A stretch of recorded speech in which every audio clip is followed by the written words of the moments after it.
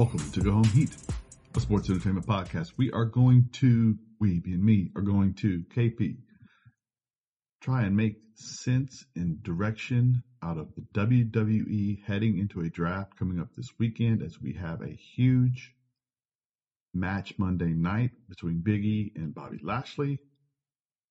And also we're coming off this pay-per-view, and we have Edge versus Seth 3 on Friday night, along with a draft. Big week ahead of us as they pivot. The draft is a pivot anyway, with these perceived rivalries with an AEW company that is hot on their heels, or maybe not even on their heels if you, depending on what you think of demos, even footing-ish.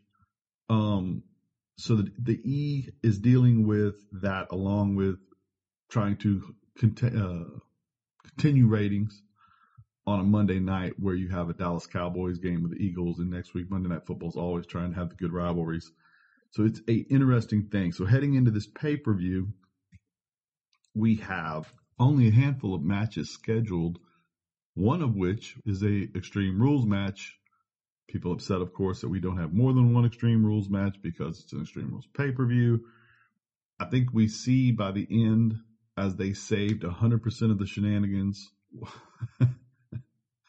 for the final match, and I will be going through that as much as I can to try to make sense of what was just an incredible performance, and then complete and utter chaos that became a lightning rod for commentary in the Twitterverse, which is how we evaluate everything in pro wrestling, is evaluated through the IWC. All right, so we start out with a non-announced match until the day. No build-up whatsoever, really, unless you count the rivalries that have been on Raw anyway, where Big E, Xavier Woods, Kofi, the newly reunited New Day as former champion Lashley, one of the greatest wrestlers in the history of the world, AJ Styles, and a Man Mountain Almost. The match was incredible. It was a lot of back and forth, a lot of good stuff. We did have the Big E winds up going over as Lashley and AJ wind up getting confused. I won't get too bogged down on most of this with the wrestling. Usually with WWE, it's the booking people care about. It's the pattern, because the wrestling's always good. They hire good wrestlers. And so this is no different. And actually, in this particular case, you have 5 of the better wrestlers of the last however many years and over, along with this guy they really have a lot of confidence in, or want to have confidence in, as they try to create the Big Show style monster. The real story here winds up being Lashley's being furious with Big E, who he has never gotten to have one-on-one since the cash-in. He challenges for Monday night. Big E winds up accepting. This winds up being, Big E was great in the backstage promo. Why are we doing this? Why on earth are they doing this? They're doing this because they're trying to keep the ratings up, obviously, but they're also doing it because they're trying to keep the ratings up opposite. Normally you would announce that match and you would start it out at the end of the show. I mean, you would have that match at the end of the show. You can't do that here because the Cowboys and the Eagles are playing. It's a big time rivalry. You have to try to get eyes on your product early. And that's what they're doing here. And then they hope to keep him through the night, which will be tough. A slight quick commentary on this whole, I can't believe that they're booking shows now for people to watch them, which is the oddest thing I've ever heard in the IWC. Well, yeah, if you don't think Tony Khan's booking his shows for people to watch, I mean, they sit down and they talk about Tony, Jericho, TNT, continue to rave about their ratings, about the segment, how many people are watching per segment. Jericho calling himself a demo god because he owns these small segments and the little blurps of data they get for each moment these things are happening on their show. Of course they're booking in that way. And if the adjustment is that the WWE has decided to do the likewise to try to keep up or try to get on even whatever they're trying to do, I'm a little confused why we're mad. If you're like, I can't believe they put over Big E in order to try to improve the amount of people watching the show. That's good for us, right? I'm getting so confused at what we're wanting as we complain about everything that comes down the pike. But hey, that's just me. Then we get Usos versus Street Profits. Again, this whole thing was fantastic. The Usos don't miss. The Street Profits don't miss. These two groups are probably – the Usos are the present and the future in the bloodline of this brand and of WWE in general. I see the Street Profits as also the future of the company, even though they are former champions and they'll win the championship again at some point. But we saw a focus on Montez, and this match really showcased Montez here as he was injured early and he goes through and he has to battle through the injuries and he winds up losing due to them taking advantage of the injuries as they do. Little tributes to Adam Cole, where Adam Cole's the first guy I can remember that did a whole lot of the fake kick to the head and the kick to the rib or the kick to the knee. They did this with Montez a couple of times where they hit him in the knee and then they hit him in the rib with a kick, which allowed using their feet as jabs like a boxer would a punch, which is really neat. And I thank Adam Cole for that because in my mind, he brought that to prominence. Okay, so it works. Boom, they go over. But Montez has this great performance. He had a good, strong performance against Roman on Friday night. And Dawkins not being there allowed for them to experiment, give us a matchup we don't see a whole lot, give us a matchup we don't see a whole lot with a young upcoming star that everybody kind of thinks, when is the moment he goes over as a superstar by himself? I don't know, but if that match with Roman is any indication, he's going to do it. He's going to do it easily. He was out there for a long time. It was two guys killing it, and I can't wait to see this guy get alone by himself, although I do love the Profits as a team. Now we have the Queen and Alexa. Here's the thing. This was where we thought, okay, we're going to get the crazy shenanigans, right? Alexa is, her whole character is built for shenanigans, and yet they didn't give it to us. They were saving it for the end. I get it. And it makes me think one of two things, well, two things are going to happen here. Charlotte goes over clean. Alexa had a great performance against her. She used some of the Twisted Bliss style, that character's moveset. She used some of the moveset she's got going now. She stayed in character the whole match. She does an amazing job of staying in character in matches. The interesting thing to me, though, is that as Charlotte tears up two things were interesting. I was stunned that the crowd was chanting for Bliss, although it is her hometown. It was Philly, I guess that's where she's from. No, it was Columbus, Ohio. But as the crowd started to chant for Lily, that weirded me out because I didn't get that, but they did. And then as Charlotte tore Lily up post-match and Alexa starts foaming at the mouth, she ate an Alka-Seltzer. You could see it in her mouth as she was sitting at the top of the rail, which is funny. But as she's doing that, you can see that she's about to probably go further into the character, which is the opposite of what people online are thinking that they need to pull away. But as you watch the shows, it does feel like the audience is in on this. And so it's really weird. Like, how are they figuring that this is over when everything you read online says it isn't, and yet they are diving further in here? And I think she's going to go further into the dark. I don't think they're done with each other, although they may be done with each other for right now, headed into a draft. Next, we wound up having the Jeff Hardy, Damian Priest, Sheamus match. It was really well done. Great matchup. Priest goes over with a roll-up. You get all of Jeff Hardy's kind of in-ring spots. Again, they're saving every bit of the shenanigans for the end of the pay-per-view. Heading into this pay-per-view, I think everybody thought the Bianca versus Becky Lynch matchup was the one that would be the most interesting matchup. It was the one that felt like if Becky Lynch doesn't lose here, then we have kind of screwed everything up because we took the belt off of Bianca in such a weird way. Spoiler, you've already seen it. Spoiler alert, Becky winds up winning, right? Sasha winds up coming in, blowing the whole thing up. That worries me, although it does make me wonder, do the Street Profits and Bianca, because reportedly Vince likes to keep couples on the same show. Does that mean the Street Profits and Bianca are on the move to Raw? I don't know. I know that he wants star power on Raw. I know that he I know that the company seems to think Bianca's a star, and they're not wrong. I mean, everybody in the world thinks Bianca's a star. You can't, she just literally glows, and the athleticism just pours out of her body. And the mood that she sets when she's around is uplifting and fantastic. And I think that putting her on Raw would be a great move for that show. Anywhere she goes, any show she's on, she's going to be a focal point, if not the focal point, because she just exudes stardom out of herself.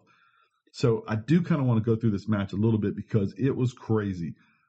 It was crazy in a masterpiece kind of way. You have the start of the match. Becky catches Bianca like she may be getting the 27-second win again, but then Bianca manages to flip that real quickly. And we have, she may hit the KOD and we may get a 20-something second match again on that flip. Becky skates out the back door, winds up outside of the ring to rethink her drink. And then we find out that Becky having a baby and being in Davenport with her own with her and Seth's wrestling school and CrossFit gym and all of that, I don't think Becky's missed a beat. I would argue that Becky's better right now than she's ever been in the ring. That was crazy. And I realized a lot of that has to do with Bianca. And the thing about that match was we have written into Bianca's matches are getting great. Now she's in the ring with Sasha. She's in the ring with Becky. She's in the ring. I just was blown away at how good this was. And they are writing into Bianca's roles in her matches, Cena parts. Cena was the uber strong guy, right? So you're writing these matchup moments in where somebody dives at her and she catches him and she rolls over and rolls through and stands up with him and either throws him or somebody leaps on her and grabs her in a hold and tries to hold her. And she's the base of basically the triangle or whatever you want to call it. And then she rotates their body without putting them on the ground and lifts them straight up into the air to a suplex position or whatever. Those style strength moments. They're writing in the Bobby Lashley style strength moments. They even give her the Ultimate Warrior military press in the middle of the ring walk around moments. They have showcased her power in a way that is just incredible. And again, the way she glows, it really makes it work because she'll even crack a smile when she gets these things done. And then you piggyback on that.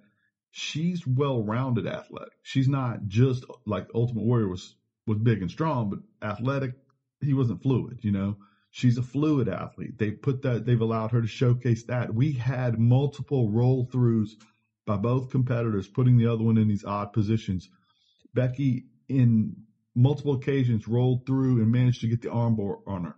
The really neat finish, what could have been a really neat finish that was blown away by Sasha, which I'm not arguing that Sasha shouldn't have blown it up. It is her character. I don't know what they're going to do with Bianca, whether or not they're going to move her to Raw. It makes sense to move her to Raw. If she didn't win tonight, I can't believe she didn't win last night. I just can't believe it. But anyway, we'll move on from that. She's got Becky on her arm.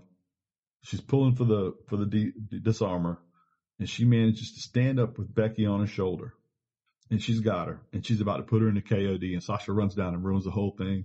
Everybody's getting stabbed in the back, backstabbers around. If we get, as much as I wish Bianca went over right here, I really want to get Sasha, Bianca, Becky in the ring together at least once on SmackDown before this draft's over or before you move her somewhere else, because Sasha's as good as it gets in pro wrestling. And it has been. Becky's incredible in pro wrestling and is getting better. And Lord have mercy, Bianca Belair is becoming everything John Cena was for her division. And that's incredible. And she is entertainment. I mean, it's crazy how good she is. So this is really exciting for me. Then we get to the shenanigans matchup as Roman comes out. He's ready to rock this thing. He walks out slowly. Then the Demons entrance is crazy, right? They have their big red moon and the tentacles coming out of it and all that. He crawled, he didn't crawl to the ring, which is odd for him, but it was a long way down, whatever. The first part of the matchup is fairly straightforward. Wrestling as Finn Demon takes abuse, but continues to pop up. It doesn't hurt him. Then he begins to get Roman down. Roman does a really good job of the crowd wanting tables. They were chanting tables all night. They want them so bad. And when the crowd would pull, because, Roman, as much as you hate him, it's hard to root for him a little bit because you appreciate the fact that he's the great part of the show. So the crowd chanting for tables and also not necessarily being 100% on Finn's side, Roman is able to do this every time this happens in big matchups. He flips the crowd totally against him. Finn pulls the table out as the crowd's chanting for tables. Roman takes advantage of Finn paying attention to something else, pushes the table back in. Not today. You're not getting a table match today. This is going to be a straight butt whooping. It's not going to be extreme. It's going to be just a butt whooping, not extreme. So he tries to continue that path. Doesn't work out that way, of course. They fight into the crowd. Roman masks up before he goes into the crowd. Partially an ode to the Shield, partially an ode to the fact that he's not looking with COVID as prevalent as it is to be breathing everybody's air. So he rolls out with the mask on, and they fight all through the crowd. They come back through. Finn flips the script. It looks as if there is a barricade spot where Roman just blows right through him, drops him through the barricade.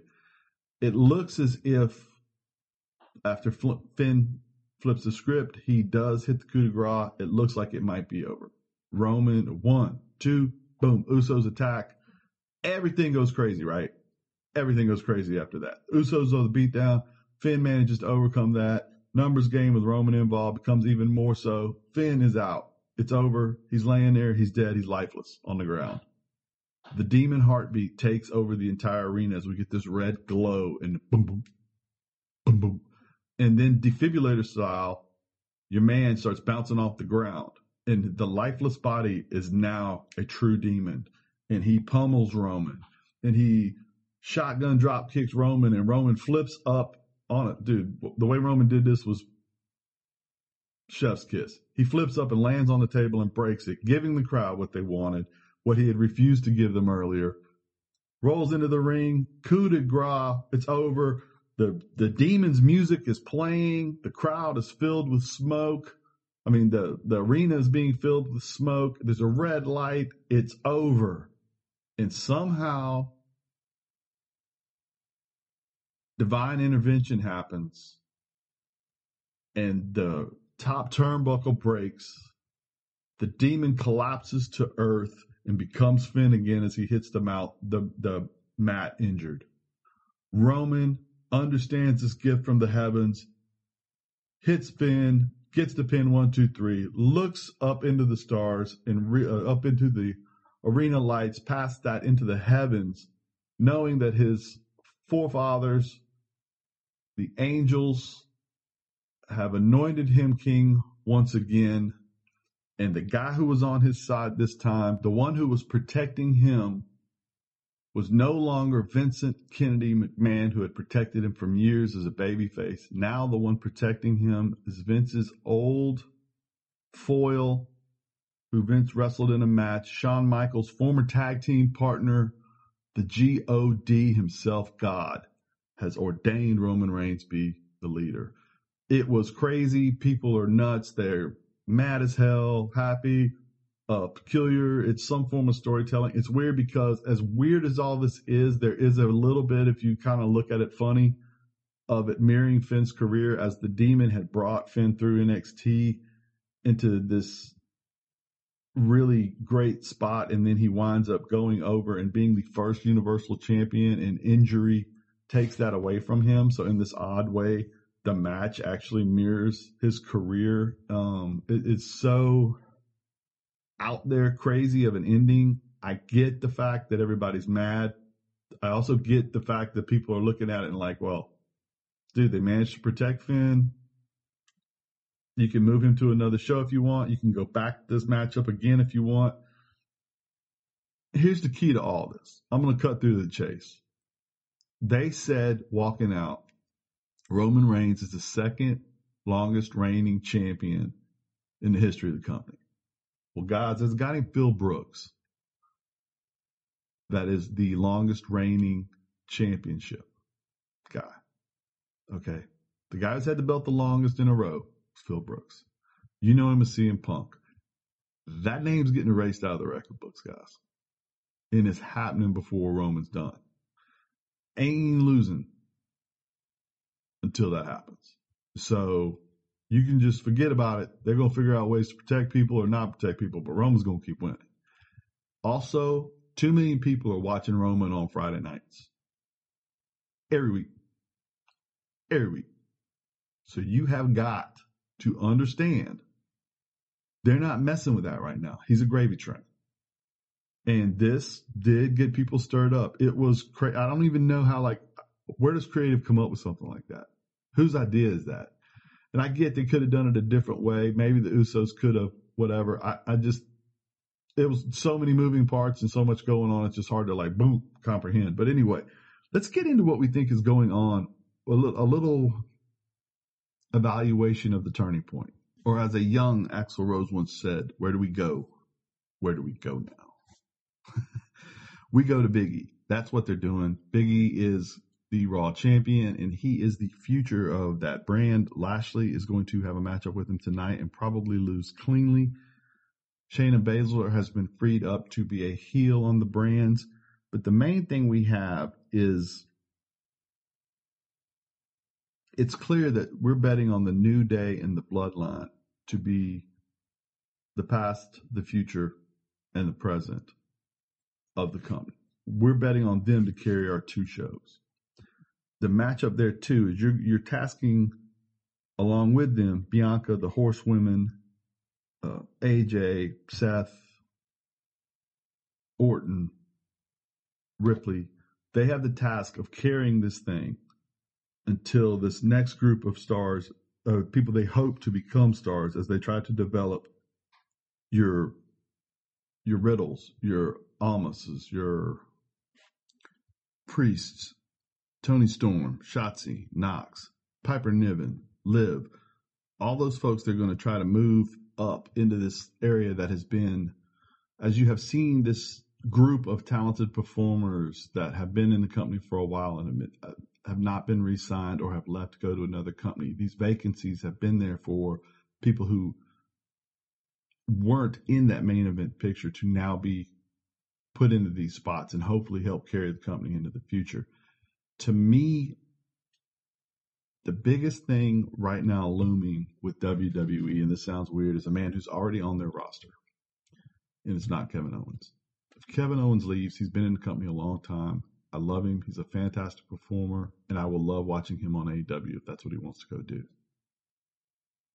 But he's been in WWE. He's done most of what he can do there. Another run would be something similar to what he's already done.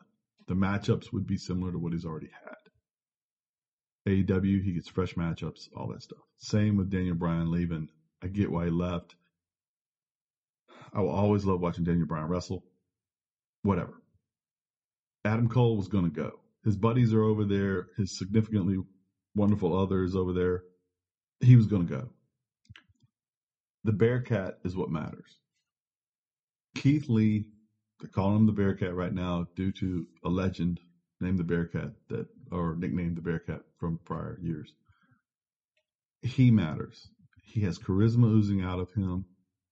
He is he is exactly what you think Vince would love. He is a lovable, charismatic, athletic giant. He is the picture of what Vince McMahon should want and what Vince McMahon should be able to make work, and it hasn't yet. Karrion Kross is similar. He needs to work, but Keith is the one who's been pulled off TV, put in these dark matches. Keith has to work. If Keith Lee doesn't work out, after they pulled him off NXT as the world champ, and we were supposed to get him, he had 2 fantastic performances, one in the Royal Rumble, one in the Survivor. He is supposed to be what matters. Keith was supposed to be the next big thing, and they took him off NXT soon thereafter. If he can't work, it's the most damning thing that you can do to the main roster system, because these other guys that have left, they were on top. They'd been to the mountaintop and were on their way down from it. Now they can get back to the mountaintop and extend that time period of the mountaintop somewhere else. Keith hasn't been there yet. He should have been there already. This has to work. There is no excuse for that talent, that package, this platform to not be huge. That's my thoughts. This is KP, a Go Home Heat Special Edition. Thank you to the GIN Project, theginnproject.com. Thank you to the Daily Smart for letting us be on there. Check us out there. Check us out on Spotify. Check us out on your iPhone. Check us out on Bullhorn. And check us out on iHeartRadio app. Thank you very much and go home.